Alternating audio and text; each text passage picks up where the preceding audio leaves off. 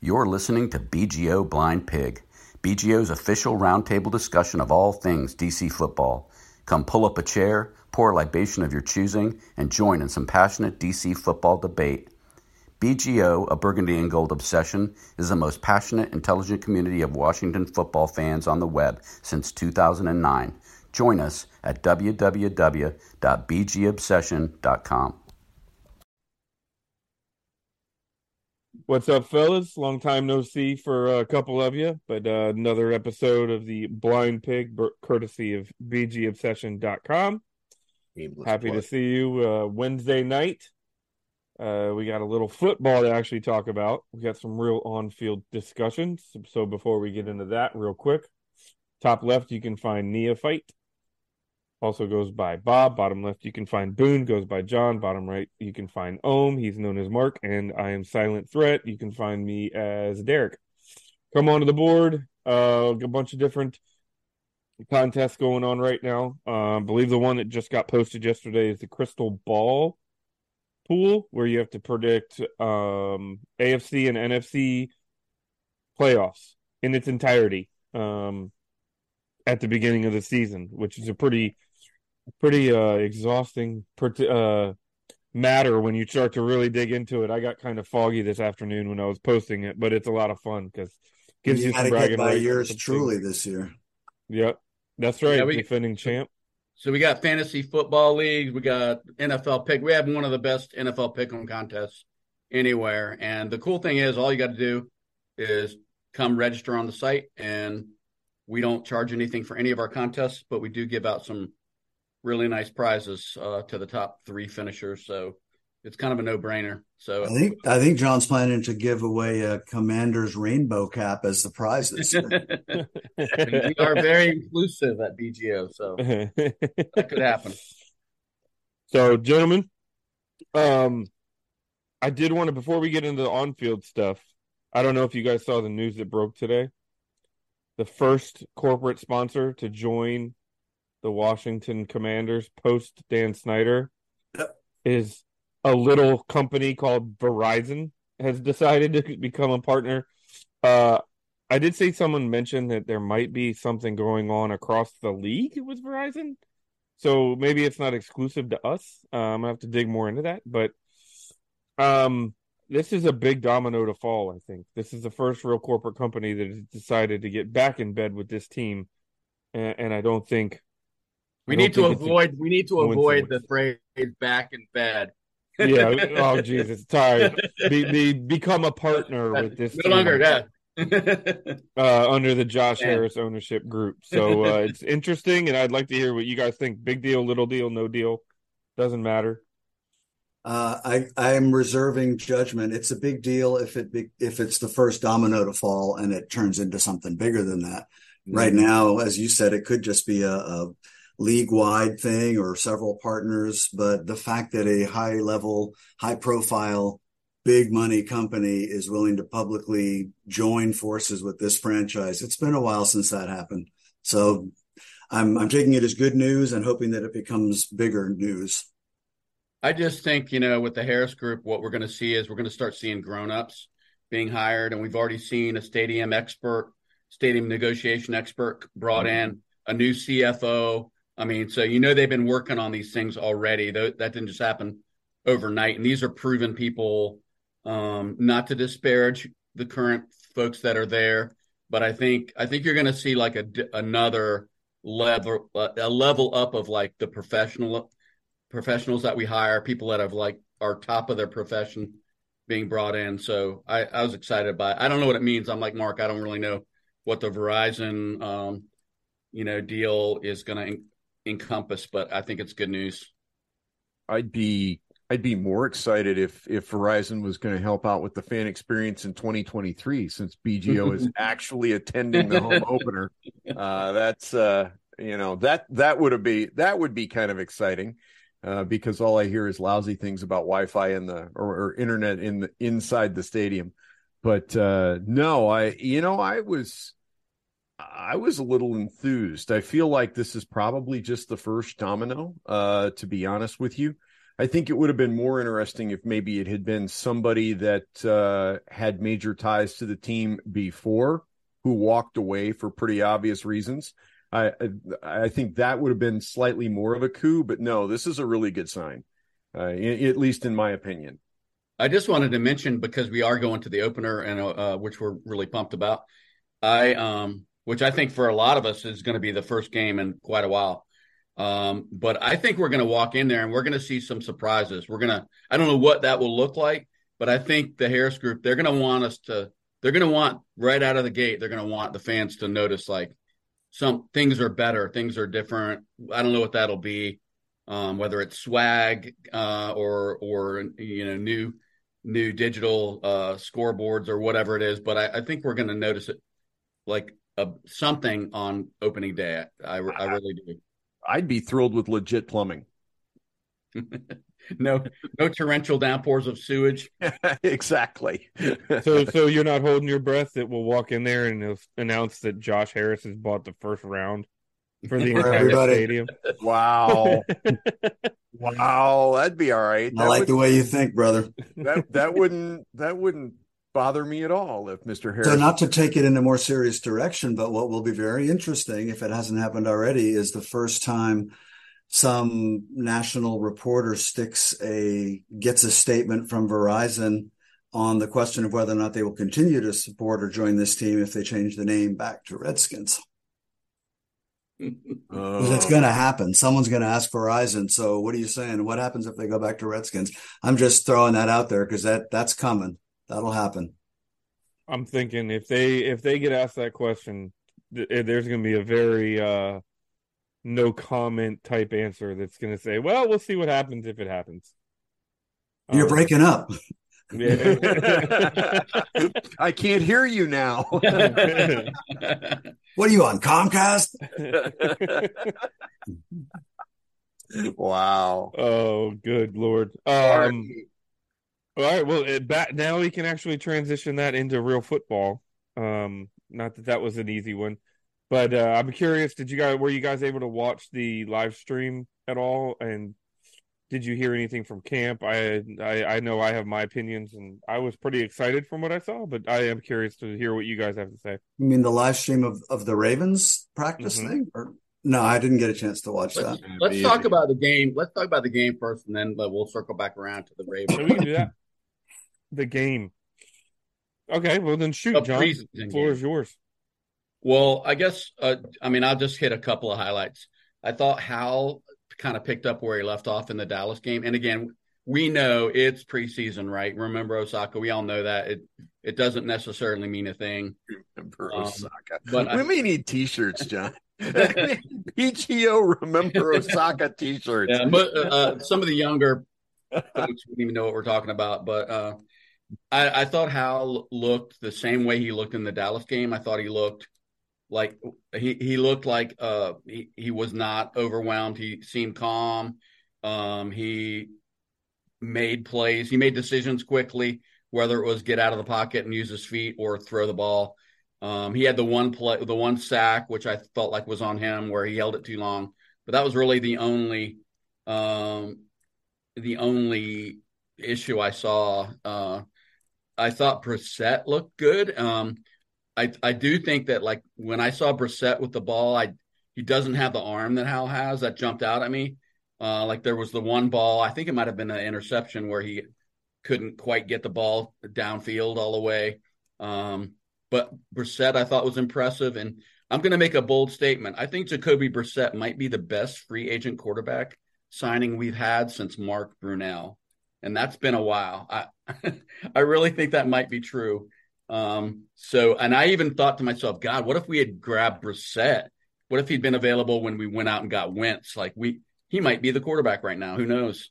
Yeah, I'm glad to hear you say that, because I've been a Brissett guy. I liked when they got him. I thought it was the best backup quarterback signing we could have made this year. I really do. I like the way he plays the game. Yeah. So I'm not going to go through the whole thing. I'll make some comments as we talk, but I thought special teams looked really good.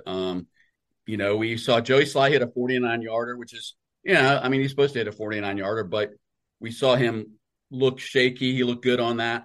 I thought the kick coverage was really good.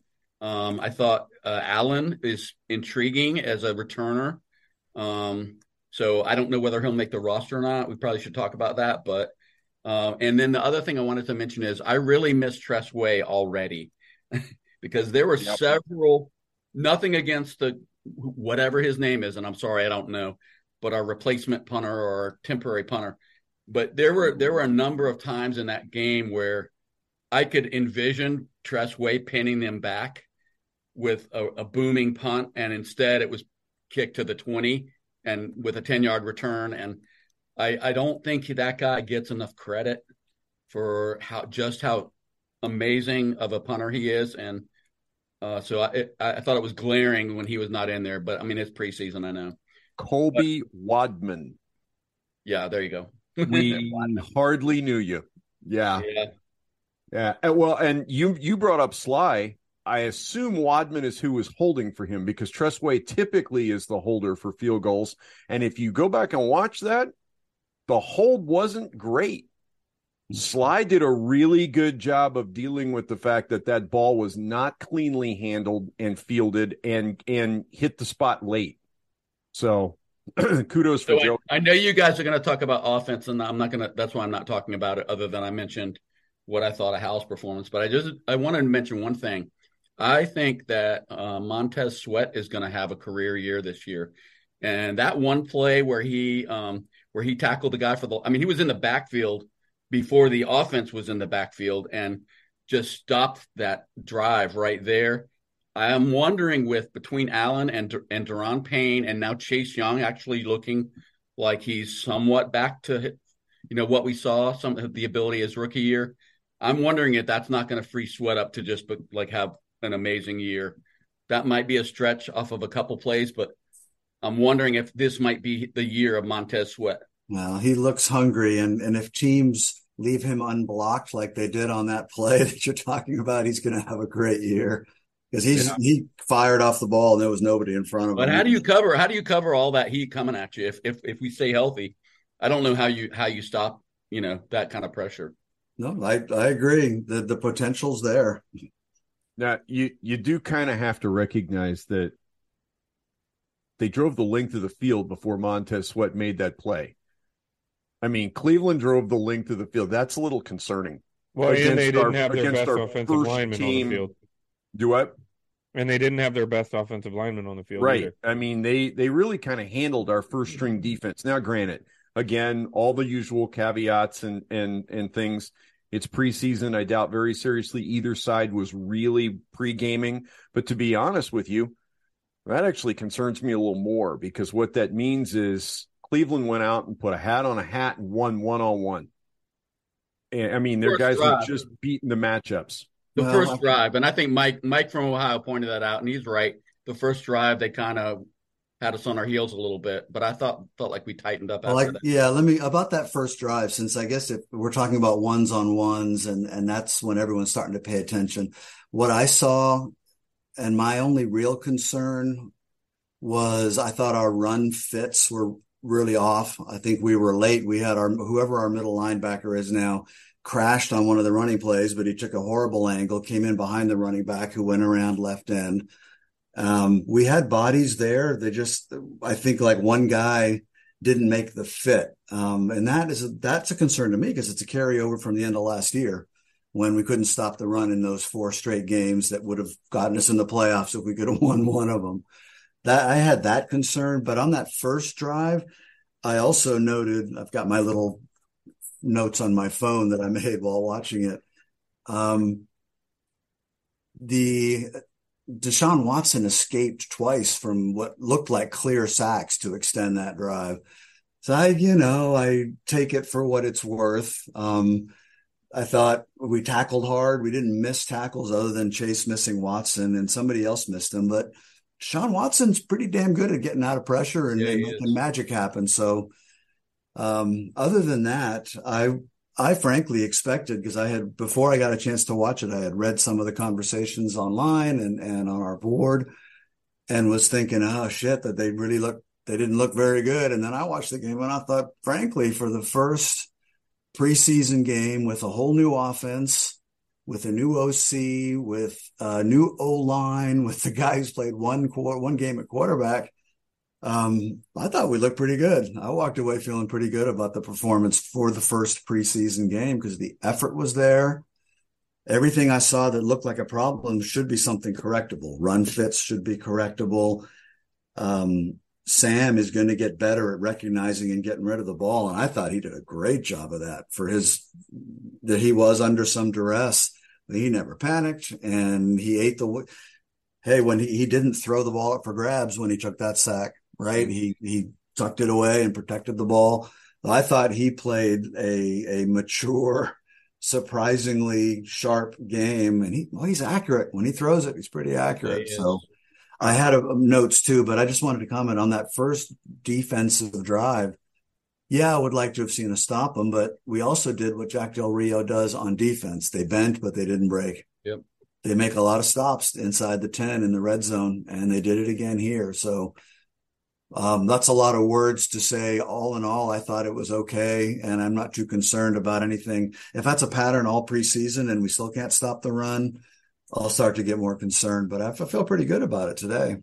I saw the defensive backs flying around, man, like I haven't seen before. And again, it's preseason, but I saw a lot of swarming to the ball, which really, in a way, is more impressive in preseason, right, than it would be if we were seeing it in week 4 or week 5 when you expect to see that. But I think some guys that were laying wood on people. Yeah. What do you think? Turner, I thought was good. What do you think, Derek? You've been holding your ammunition here. The first team concerned me. Not gonna lie. But I think a lot of that also was one thing we have to remember is that these guys are taught to blow people up, to hit people, to tackle people, and then they're told for 3 weeks in training camp not to hit. You know what I mean? And so for 3 weeks they've been laying up, they've been slowing down, they've been holding back, and now that doesn't necessarily mean that they should be missing tackles, but you wonder if that kind of a thing, you have muscle memory, you know what I mean? You lose that muscle memory of being able to make contact, which is why we looked a lot better in the second quarter than we did in the first quarter. And it wasn't even close. I want to say in most situations, we probably either give up a touchdown or a field goal instead of being able to stop them on 4th down in that drive. But the defense didn't surrender another point the rest of the game. And including that was multiple turnovers, was more backfield disruption, more flashes, more guys coming downhill and crashing. So I'm still optimistic. We've seen enough of a track record of our defense to believe that they're not just going to completely fall apart. These guys are still good football players, you know what I mean? So you hope. We got into a pretty heated discussion on the board about the Chase Young non-sack, and thankfully it happened in a preseason game. He's got 3 weeks. He's got 2 more games to make sure it doesn't happen again, and that's a part of football. You know, things happen. Does it mean he's terrible? No. 95% of that play was a thing of beauty to watch. He even got held if you watch the play. The lineman actually is bear hugging his helmet as he's trying to hit Deshaun Watson. But finishing that play is the difference between, being great and being athletic. So even Nick Bosa misses a sack once in a while. Oh, I know. And I'm not saying that we hold it against him. All I'm saying is he failed to finish that play. I'm not saying it's a trend yet, but he looked explosive. I hear you, and I saw that conversation on the board, and had I weighed in on it, what I would have said is what I went into this game looking at I guess 3 things. 1 and 1A is, how does our young quarterback look? Mm-hmm. 2, what does an EB offense look like? Just even in like pretend. And 3, does Chase Young look like he has a motor and he can move? or is he a shadow of himself like And he I was? think you got all three of those things. And I think I got all three of those. I had a hard time getting into whether or not he should have made that tackle under that situation against a guy like Deshaun Watson, who makes a lot of people miss. A lot of very good people miss. Yeah, I thought Chase looked kind of hungry, and when I went back and watched their series, and he's very active. He's not showing off a whole new. He's not doing swims and spins and all that stuff yet, but I'm not sure he'll do that in preseason anyway. So I was just tickled to see that he had that kind of effort and get off. Stay with us. We'll be right back. We want to make sure that you don't miss out on any future BGO Blind Pig podcasts. On our YouTube channel, simply hit the subscribe button. If you're listening to BGO Blind Pig via Apple Podcasts or another podcast provider, go to our description page and click that follow button. Mm-hmm. And that's totally fair. So don't take my observation as a criticism. It's just an observation. Yeah, and fair. And fair. So we kind of talked defense. Did you guys want to dig more into the offense? I don't know that we really, other than Sam Howell. Well, here's what I can tell you. I can tell you that right now I got done watching our first preseason game, and the number one question mark / concern was definitely not quarterback on any level of the position. You're right. I after watching the highlights, and I already felt this way, but it just kind of reinforced it. I don't know where Sam Howell's going to grade out as far as his ranking in the NFL. He's got one of the 5 or 6 best arms in the league, though. The question will be between his ears. It is not a physical issue. The dude can absolutely throw the football, and he's throwing it with anticipation, which is something we have not seen in Washington, and I don't know how long. We've been watching guys run open before the ball leaves somebody's hand. He's throwing the ball exactly when he ought to be throwing the ball so that guys break and it's there. And it's only one catch, but dear God, is Jahan Dotson an amazing football player. That route was filthy. It was, yeah. That ball, the placement of that ball, and Dotson's not a big guy, right? The placement of that ball in the pressure he was under, downfield, like Dotson was the only guy that had a chance to catch that.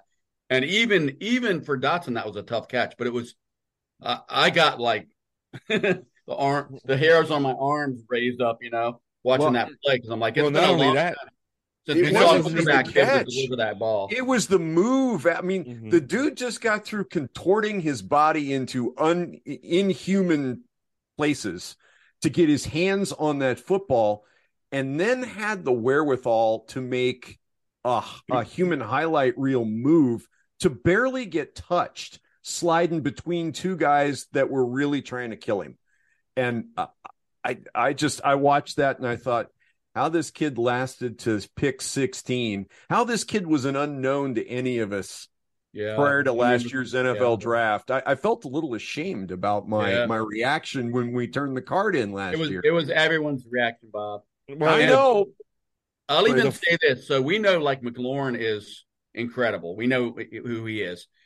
We know that like Diami Brown and Hal have this special connection from UNC, but has anyone else had the thought that maybe it's going to be Dotson and Howell? That's like the connection over the next couple of seasons. Like that might be the go-to there, not McLaurin and not Diami Brown and not Curtis Samuel, but it might be Dotson. Have you guys? Could be.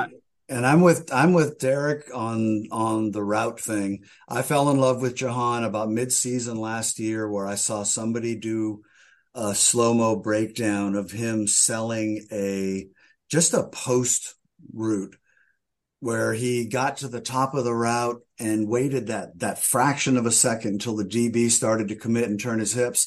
And then he just, at full speed, went like 45 degrees. That's uncoverable. And that's what he did in this one too. I saw what you saw, Derek. I see the smile on your face. He sold that move to the inside. The DB turned and it was over. And without losing a step. John's 45 degrees the other direction and looking for the ball and making the play and keeping his balance when he hits the ground and scoring. That was pretty legit. All we heard last year was about his hands. And, I've heard for years that it takes college guys 2 or 3 seasons to run mature NFL routes. Not Jahan Dotson's not waiting 2 or 3 seasons. He was running mature NFL routes last season. Out of the gate. That's right. Almost right out of the gate. And to go back to the original question, I think it's very much going to be a pick your poison kind of a thing. And I think Sam Howell knows it's going to be a pick your poison kind of thing. And I think we're going to see some highlight reel circus catches from everybody, because I think to start the season, you're going to see teams focus on Terry McLaurin. He's the obvious number one in the team. Dotson's going to start hurting people, and you're going to see teams rotate, and then McLaurin's going to hurt people, and then they're going to have to try and figure out what they're doing with who. And somebody brought up Cole Turner earlier. The guy had 4 targets. He had 4 catches for 31 yards with a long of 13. Once people start have to pay attention to both the outside guys, I don't care. My grandmother could play tight end for us and feast on some of these defenses. Guys not going to be able to double both of those guys on the outside. Yeah, exactly. Which is going to leave the middle wide open for a Curtis Martin or whoever our tight end is. Not Curtis Martin, Curtis Samuel. I hope that Cole Turner. I thought Turner had a good game. I was disappointed. The one play, I think we got a big break on the one play where the Browns defender took it away from him. And I was disappointed with that, because that's my big beef with Cole Turner is, can he hold up physically, and is he strong enough to be an NFL tight end? Because he's got that lanky, kind of body build. But he should not have let that ball get away from him. And I think in a real game, that might have been a takeaway for a touchdown the other way. I agree. But we got to break on, I guess, forward motion on that one. But I hope he can step up, because Bates, man, I mean, so here's the situation. Armani Rogers, who probably had the best season last year of any of our tight ends, he goes out. Now you got Bates sitting there. He can kind of seize control of the starting job as the tight end, and the first thing he does is drop a first down catch. I was not to hijack your point, John, but I was going to make the point how we were talking about that throw to Dotson. I don't even think that was his best throw. I think the best throw his best throw was the one you're referencing, where he breaks the pocket, rolling right, eluding traffic, finds Bates, puts it right where only Bates can get it.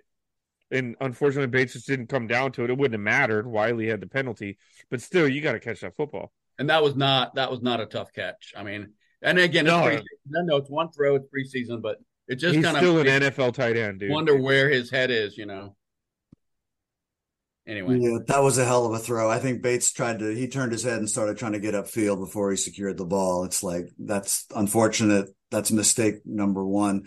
Talking about the offense and EB, I wanted to see how it looked. And what I saw, my overall impression right away, was what we had talked about before the games, even before the training camp started, was it's going to be a quicker rhythm type offense.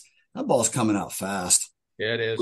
Which is a good thing, because I'm going to share the same concerns as everybody else on whether or not we can pass protect on 3rd and 9, which is going to happen.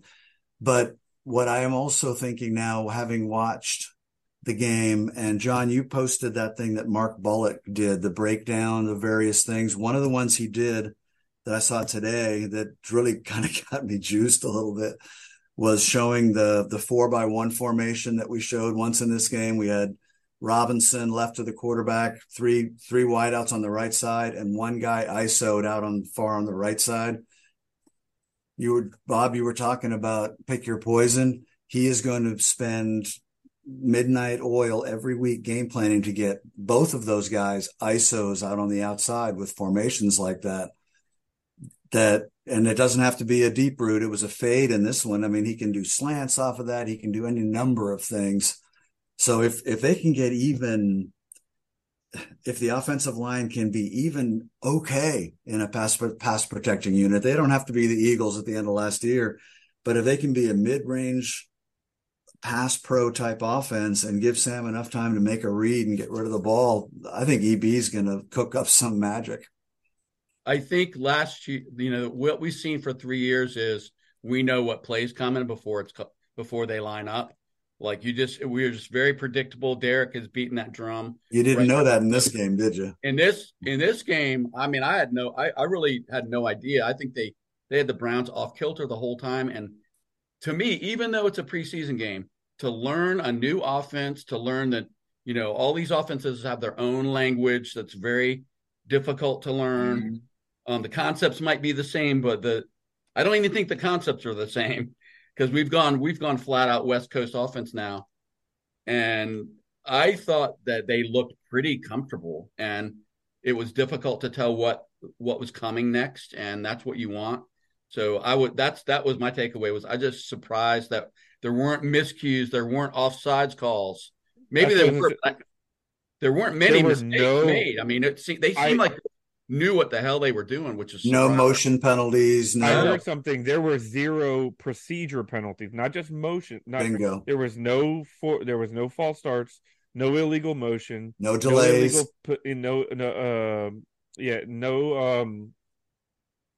oh God, no, my brain was no delay a game, right? No delay, game penalties, nothing. And that wasn't just Howell. That was Howell, and it was Brissett, and it was Fromm. And it was this brand new offensive line who'd never played together in live fire. And it's illegal formation. That was what I was looking for. Yelling at guys and making them do it over. Yes, when reports exactly from the last couple of years ago, from what the last 2 or 3 years have been, guys do things wrong, and we line up with the next play instead of correcting what happened now. Yes. EB doesn't put up with any of that stuff. Yeah, but Bob, I think that's exactly what it is, man. They've done it over. It's just like, we're going to do it until you do it right, or we're not going to do it at all. Yeah, you guys have got it wrong. EB is just way too mean. He's pissing people off, and I think it needs to be fixed. He yells too much. And you know what? An apology on that. And my response to that, if I'm, this is the response I think Ron should have had, is we'll fix that. That's going to get fixed as soon as the guys stop fucking up. EB will stop yelling at them. That's the fix. So there you go. Well, I'm kind of with John now. I wish Ron would just really not talk, because he has diarrhea of the mouth, man. He just can't stop him. So, and it doesn't always reflect well on himself. I don't want to get. I would like to have seen about, like, why did you bring that up about Bieniemy? That's a whole other pod right there, but I don't want to go there because it doesn't. My opinion does not elevate Ron Rivera. Something's changed with him, right? I don't want to go down that road either, but he didn't used to feel like he had to be everybody's best buddy and Uncle Ron and share all of his innermost thoughts all the time. I don't know when that started. I would like to have seen when somebody asked him about these comments about EB, he'd say, "What the fuck are you talking about?" We love this guy, man. We're all with EB, man. We love everything he's doing. We're all on board with it. Yeah, what are you talking about? That's football. On to the Ravens. There's no crying in football. There's 100 different ways you can handle that, and none of them are the way he handled it. Correct. You know, we've talked a lot about the passing game, but I think we'd be remiss to not mention the fact that Chris Rodriguez averaged almost 8 yards a carry. Brian Robinson averaged almost 8 yards a carry. And that was without much help early. You know, Howell only had the 1 carry, but it was 8 yards a carry. I mean, honestly, the only guy on the night that really seems to have had a problem carrying the rock, and I think we've seen the end of him, sadly, because he's kind of everybody's sort of Patterson. Is Patterson. You know, Patterson was, now granted, I guess by the time Patterson got much game time, he was playing behind an offensive line that will not exist in a couple of weeks, right? Guys that will all be walking the street. Yep. But I mean, here's the thing. If you want to make the team, you've got to show off with whatever you're given. And Patterson continuously kind of doesn't, but I mean, he had 6 carries for 16 yards. And one of those was for 7, which means he had 5 carries for 9 yards outside of that 1 7-yard carry. So, but early on in the game, when it was the ones in there, guys were moving the football, and they weren't moving it a little bit. They were putting this in second and short, third and short, or doing a first down on second down. I mean, we were really moving the rock well. I mean, I like Patterson, but what are we going to carry? 4, maybe 5 max? Depends on where that kick return, punt return guy falls. Well, that has to be our boy Casimir Allen, right? That's a wide receiver. He's on the team. I'm just looking at the running back depth chart that the team has up there. I mean, Patterson's got to beat out either Gore or Jonathan Williams. I mean, it's not happening, man. And Gore looked pretty good too. Gore's not going anywhere, and Jonathan Williams is a hard runner. I just think Patterson's going to run into a number. Yeah, he's going to be. I think so too. And I think when they drafted Rodriguez, that was a pretty clear signal that he just doesn't fit the style. They like power back, and they like guys that can catch the ball. I mean, Robinson, Gibson, and I think now Rodriguez are pretty much locks. So now it's who gets the 4th slot. Well, I would have loved to have seen more of Robinson, but I know why. I mean, I think they know what they have in him, so they're just keeping him on ice. I did want to ask you guys, because I think one of the more intriguing questions coming out of preseason is, who are the 5th and 6th receivers? Because you figure McLaurin, Dotson, Samuel, and Diami Brown are probably locks. But then you've got Pringle, Tinsley, Casimir Allen, and Dax Milne out there fighting for 2 spots. Who wins that contest? I think Pringle's a lock because of his knowledge of the system, and he's a veteran. I think he's an absolute lock. And I think Allen probably makes it on the strength of his return game. Yep. Yep. Rest of these guys are playing for practice squad positions, is my guess. Stay with us. We'll be right back. Hey, if you enjoy the BGO Blind Pig podcast, you may enjoy the video version. Visit YouTube and search BGO Blind Pig to access over 100 previous episodes. However you enjoy BGO Blind Pig, we thank you for listening. So the guys you see most at the bottom of it for the rest of the preseason are the guys who aren't going to make it. Because the guys they're keeping aren't going to be on the field. They seem to hold Milne in a more regard than we do as fans. I'm not saying I agree with that, but I mean, he was pretty mediocre returning kicks last year, but they just stuck with him because we had nobody else who could catch the ball, I guess. But I just wouldn't be surprised if Allen is like a practice squatter and doesn't make the roster. What do you think there? We're going to be our 6 wide receivers. I would not be surprised. I'd be a little disappointed, but I wouldn't, you know what I mean? I wouldn't be utterly shocked. I would definitely be disappointed. As far as our 6, obviously Terry, Dotson, Samuel, Pringle, Brown, Curtis Samuel. Yeah. What is that, 5? That's 5. Yeah, we got the question marks are Pringle, Tinsley, fight. Allen, and Milne. Yeah, I think it's an absolute dogfight at the end there. I want it to be Allen because I'd love to see what he can do in the return game. But don't forget about Kemp either. You know what I mean? Kemp's the guy that Bieniemy kind of handpicked. And he is. If there's one thing he does is he stands out in the receiver room. Because I think he's the only one that's over 6'2", you know. So like, if they're lined up in receiver drills, it's going to be a bunch of these guys, and then there's Kemp, and is that going to be enough for Bieniemy to sit and Rivera to say, you know what, we need that big bodied guy. Well, but see, fly in the ointment, and you got to remember this is Bieniemy. I can totally see him doing some weird stuff. Antonio Gibson was a wide receiver. Oh, and I can totally see him playing Gibson, putting him in the game, receiver. And everybody thinking, and now suddenly he's lined up out wide. My guess is we see him out wide every game.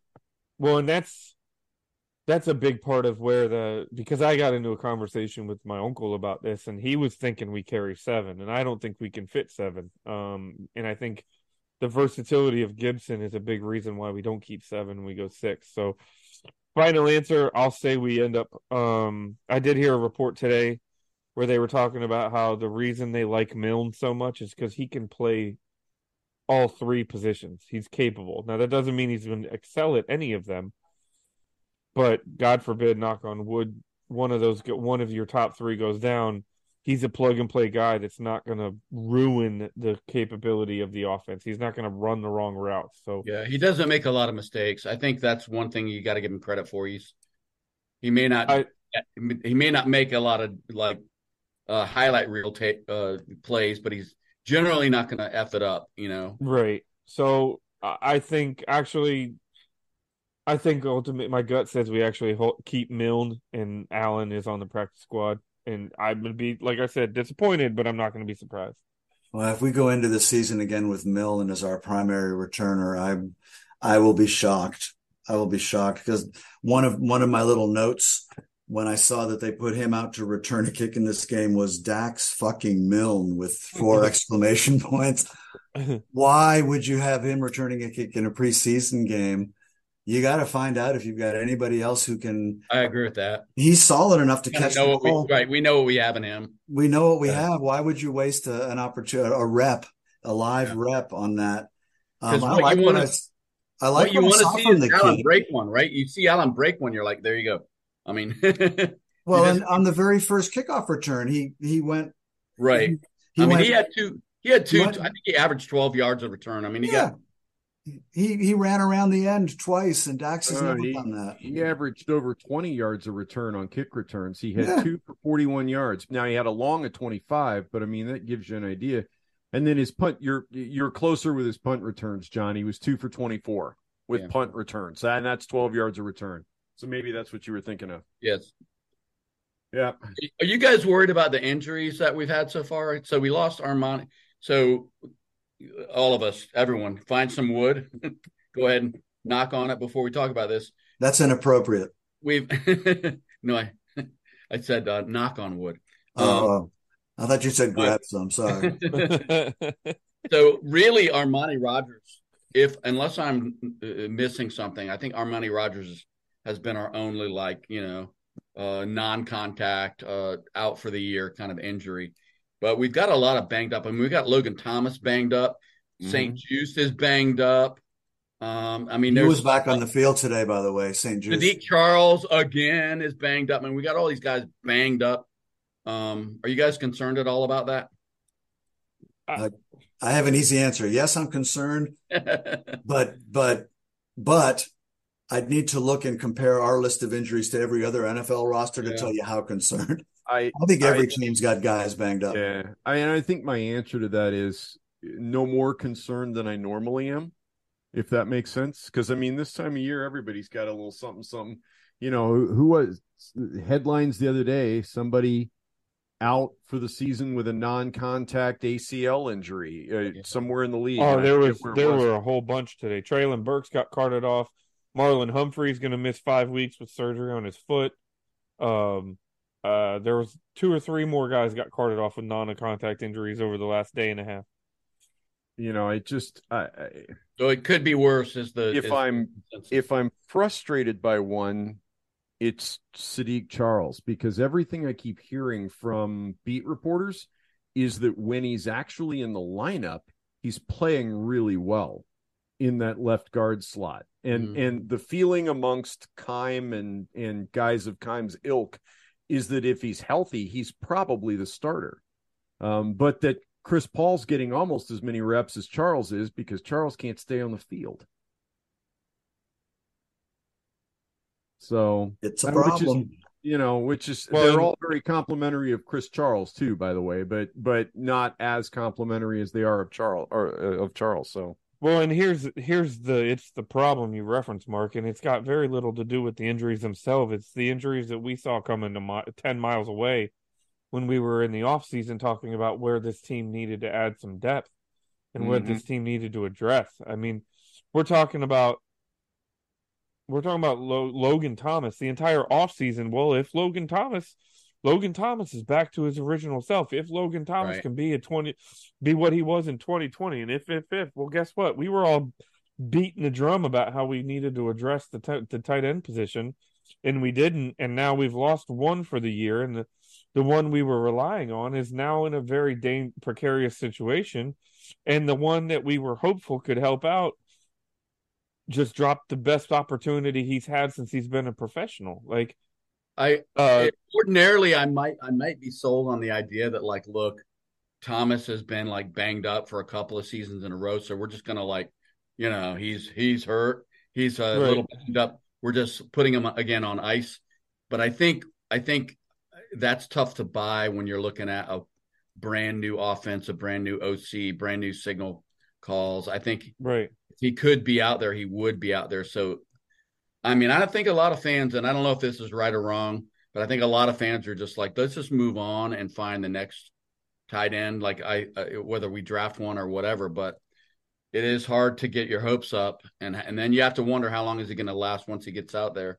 Well, I was a little surprised that we didn't bring anybody in, but I'm gonna say the same thing I've been saying all off season. What the team has been saying, and people who've been watching the team in practice, like what's Logan Paulson, I guess, who goes on with Hoffman, who I think does a really, really good job. Yeah, he's good. Yeah. They have been talking all off season about Cole fucking Turner, and that this, if you take him out of the equation, I agree with everything you're saying, and I'm going a little batshit over the tight end room. But everything I've heard and seen, and in so far in the limited action we've seen, they're incorporating Turner. I think he's looking like, if he plays at this level, he could be that guy. And then you put in Thomas when he's available to help out. If Cole Turner turns out to be anywhere near what the team seems to think he could be, then this whole conversation changes. Well, and it does. And I think you've got to think about who's playing on the outside too. If you look at EB's offenses in Kansas City, everybody was worried about Travis Kelce. So Travis Kelce was drawing significant attention into the middle of the field, which automatically made your outside guys better. I think we've got the opposite situation in Washington, and I think the enemy will take advantage to that. We've got such talent on the outside that whoever is playing tight end is going to be working against less than the best in terms of coverage in the middle of the field. And we're going to see this team take advantage of that. And so maybe we don't need that ultra high end. I am a little worried about having enough bodies, I think, is probably the way to put that, right? That's fair. Because we've kind of gone through the tight end position in the last 2 or 3 years. We've had at least 2 guys on the injury list at tight end much of the last 2 seasons. We have our top 3 tight ends. At least one of them has been unavailable for the last 2 years. You're right. And at least one of the other ones has been unavailable for part of the season. So, And I also think with Sam Howell, when you have a young quarterback, you want a safety valve. You want that guy, where when the play breaks down and maybe the wide receivers are covered on the outside, that he can dump it off to. And so I just hope, and again, I would just worry if Turner were to get injured, what do we have? We have nothing. We have Bates and who? I don't know who. Stay with us. We'll be right back. We want to make sure that you don't miss out on any future BGO Blind Pig podcasts. On our YouTube channel, simply hit the subscribe button. If you're listening to BGO Blind Pig via Apple Podcasts or another podcast provider, go to our description page and click that follow button. Do you guys know if Curtis Hodges got on the field against Cleveland?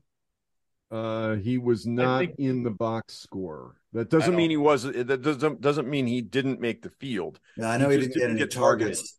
But that was the other guy who showed some flashes. He's a second-year guy, and I have forgotten he is 6'8", 240. That's a big boy. He had 1 target, no catches for 1 target. So he did get on the field against Cleveland.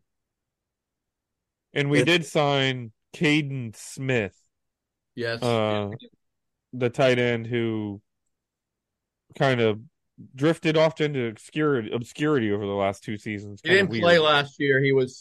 He failed. I looked him up last week, and he's. I'm trying to think. I can't remember the details, but I know that he had an injury issue, and last year he failed a physical, so he didn't play at all last year. But he's a guy. I mean, we have him on the roster. He's not even listed on the depth chart. Yeah, I think he got signed last week. Yeah. So I wanted to mention one other thing. I know we're getting almost there as far as time goes, but I wanted to mention one thing, and maybe it's me. And I mean, sometimes I go off on wild tangents, so it's possible it's just me. But if we had to name a position group that the consensus concern is from the fan base, what position group would that be? Like almost uniformly, what would the most from these four chuckleheads on the podcast or anybody, any fan? You're talking about the offensive line. We all know you're talking about the offensive line.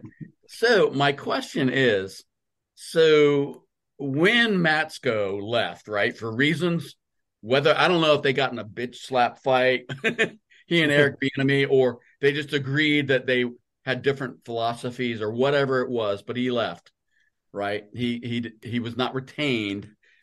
They never replaced him. And John Keim, and I love John Keim, and I would never say anything bad about John Keim, but John Keim explains that by saying, the team was not able to hire somebody because of the ownership turmoil. And I believe that John Keim was told that by the team. And I also believe that that's utter bullshit, because it sounds like utter bullshit. Like an NFL team, when a coach leaves, it doesn't matter what the ownership situation is. You've got to have a coach, and you hire a coach. It's not like the O-line coach is breaking the bank or something. So I don't buy that. But my question is, so what they did is they took Wharton, who's the assistant offensive line coach, and they don't change his title. In fact, if you go to commanders.com, you'll see he's still listed as the assistant O-line coach. And then you have a bunch of offensive assistants. Presumably somebody out there is like helping out with the O-line. I don't know who that would be, but so now he's out with back surgery. So we have the most concerning unit on the football team, at least from our uneducated viewpoint. We have no offensive line assistant coach. I'm guessing that if he was the pretend offensive line coach, that somebody was the pretend assistant offensive line coach, but I don't know who that is. So who the hell is coaching the offensive line? I actually have an answer for you. So if you go back and you see who is reactive, it's a guy it's our tight ends coach by the name of Juan Castillo. Mm-hmm. I know, I've heard of Juan Castillo. Now, everything says he's a tight end coach, but I'm literally looking. There's a YouTube interview with JP Finley where he says Commanders O-line guru Juan Castillo. So my assumption is, or what I guess to answer you, and I'm not saying it's the right answer, but my guess is that he's the one spearheading the offensive line coaching. Because Wharton is out after back surgery, and we don't know when he's coming back, right? I think Rivera was just asked about that yesterday, and that he said something to the effect of he's due back soon. So it doesn't sound like a long-term thing. I mean, there are back surgeries. Yeah, well, Curtis Samuel was due back for all of 2021. So okay, all right. I just find it weird that like a position of need that we don't have a coach. Resource. I mean, we've got like the assistant to the tight end coach, but we don't have an offensive line coach. I don't know. I can't argue your point, John. I bet you AB has got his hands in there a lot more than we've heard. Maybe. Right, because he's the coordination. I don't know what impression you guys got, but we weren't just running off tackle stuff. We had people moving around. He even rolled our quarterback out. Mm-hmm. Which made my little heart sing. It resulted in a touchdown. Don't tell the defense that. Hell, Gibbs was doing that in the 80s, and it was like new. It ain't new anymore. You're allowed to roll the quarterback out. Brissett scored on a design roll, wasn't it?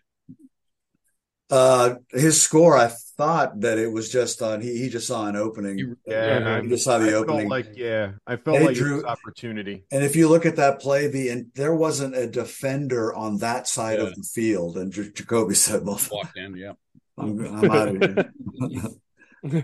Well, it was fun, Hey, man. It was nice to see. We could be Carolina fans. Look what happened to them in their preseason opener. They just got bitch slapped on Hard Knocks by the Jets, 27-0, and their number one overall pick got smothered a bunch of times. We look a little better than they did.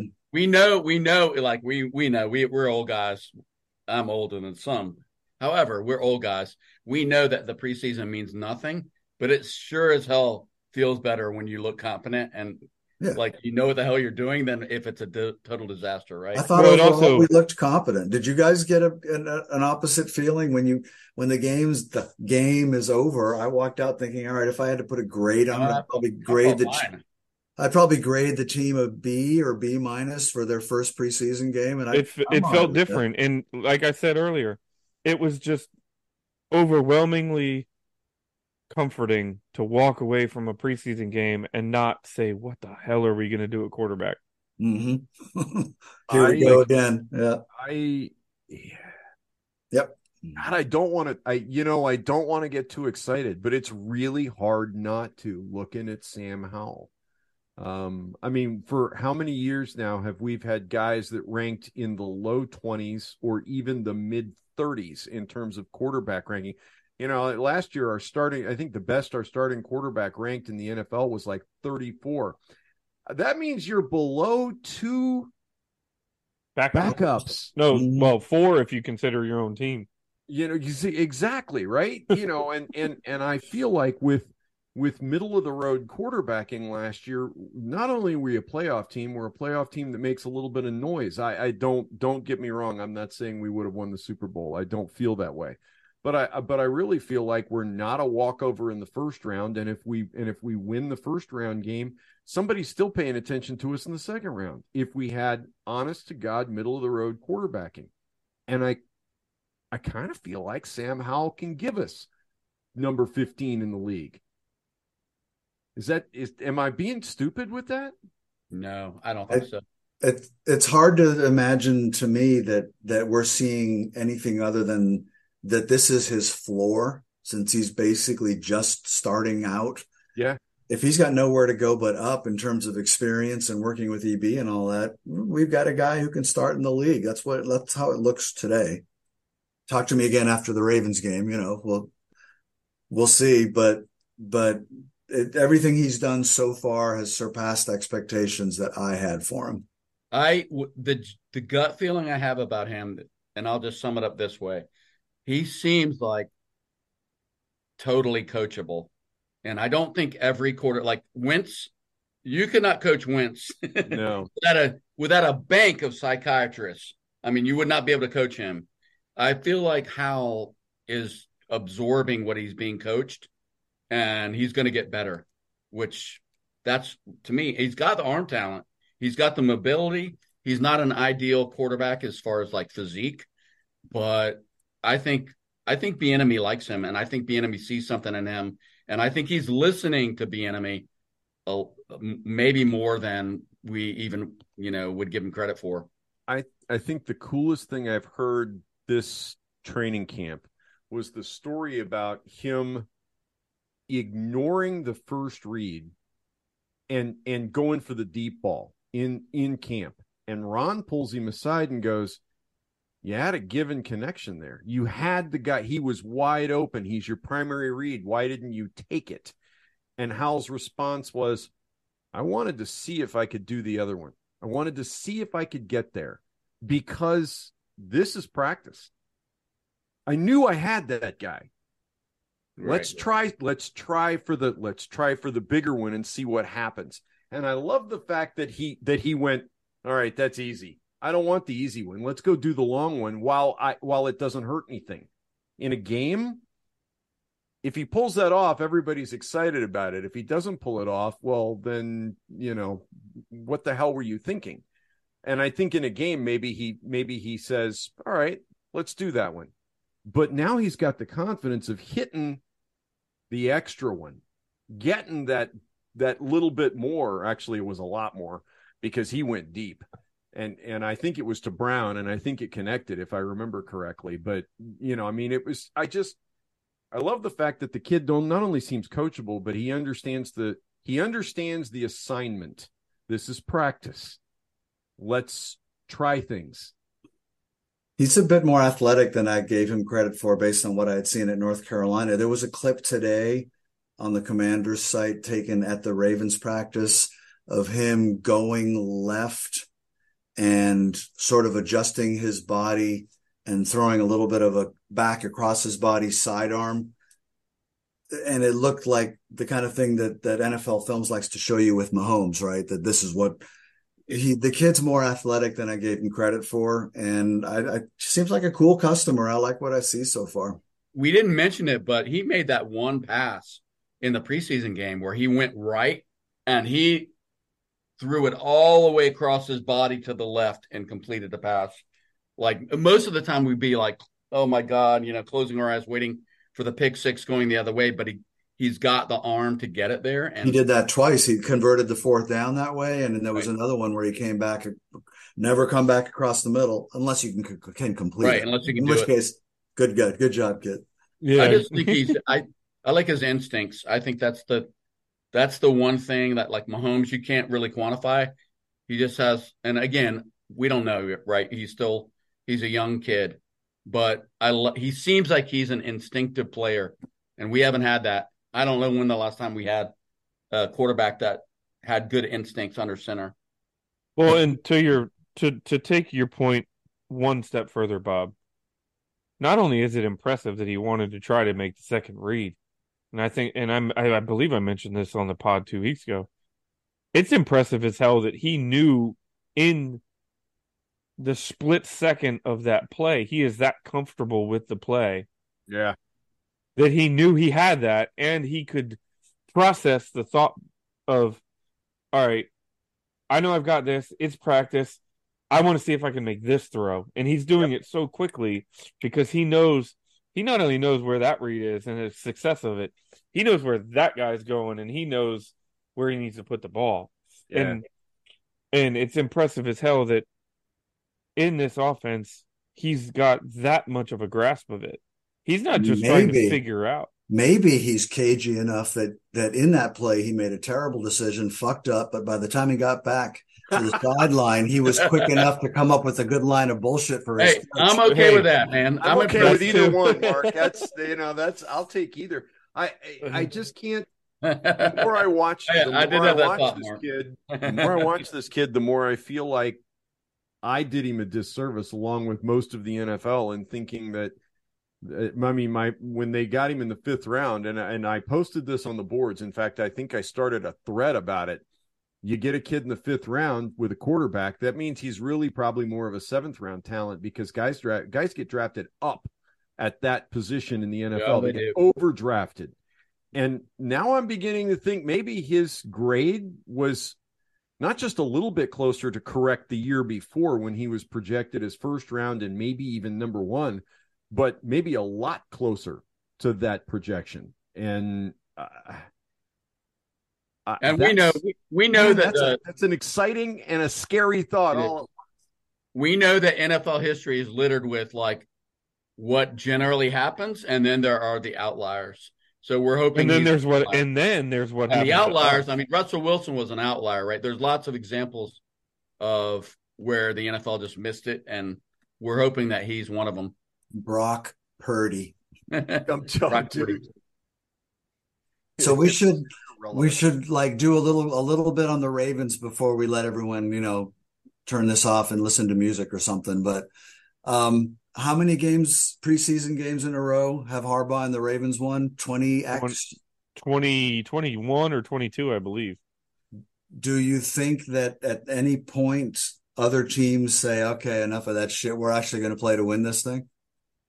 Yeah. I like the saltiness we've seen from the Commanders during the scrimmages. I do think that Emmanuel Forbes should not be the one to start any fights, because I don't want to see him thrown around like a rag doll like I did in a couple of YouTube clips.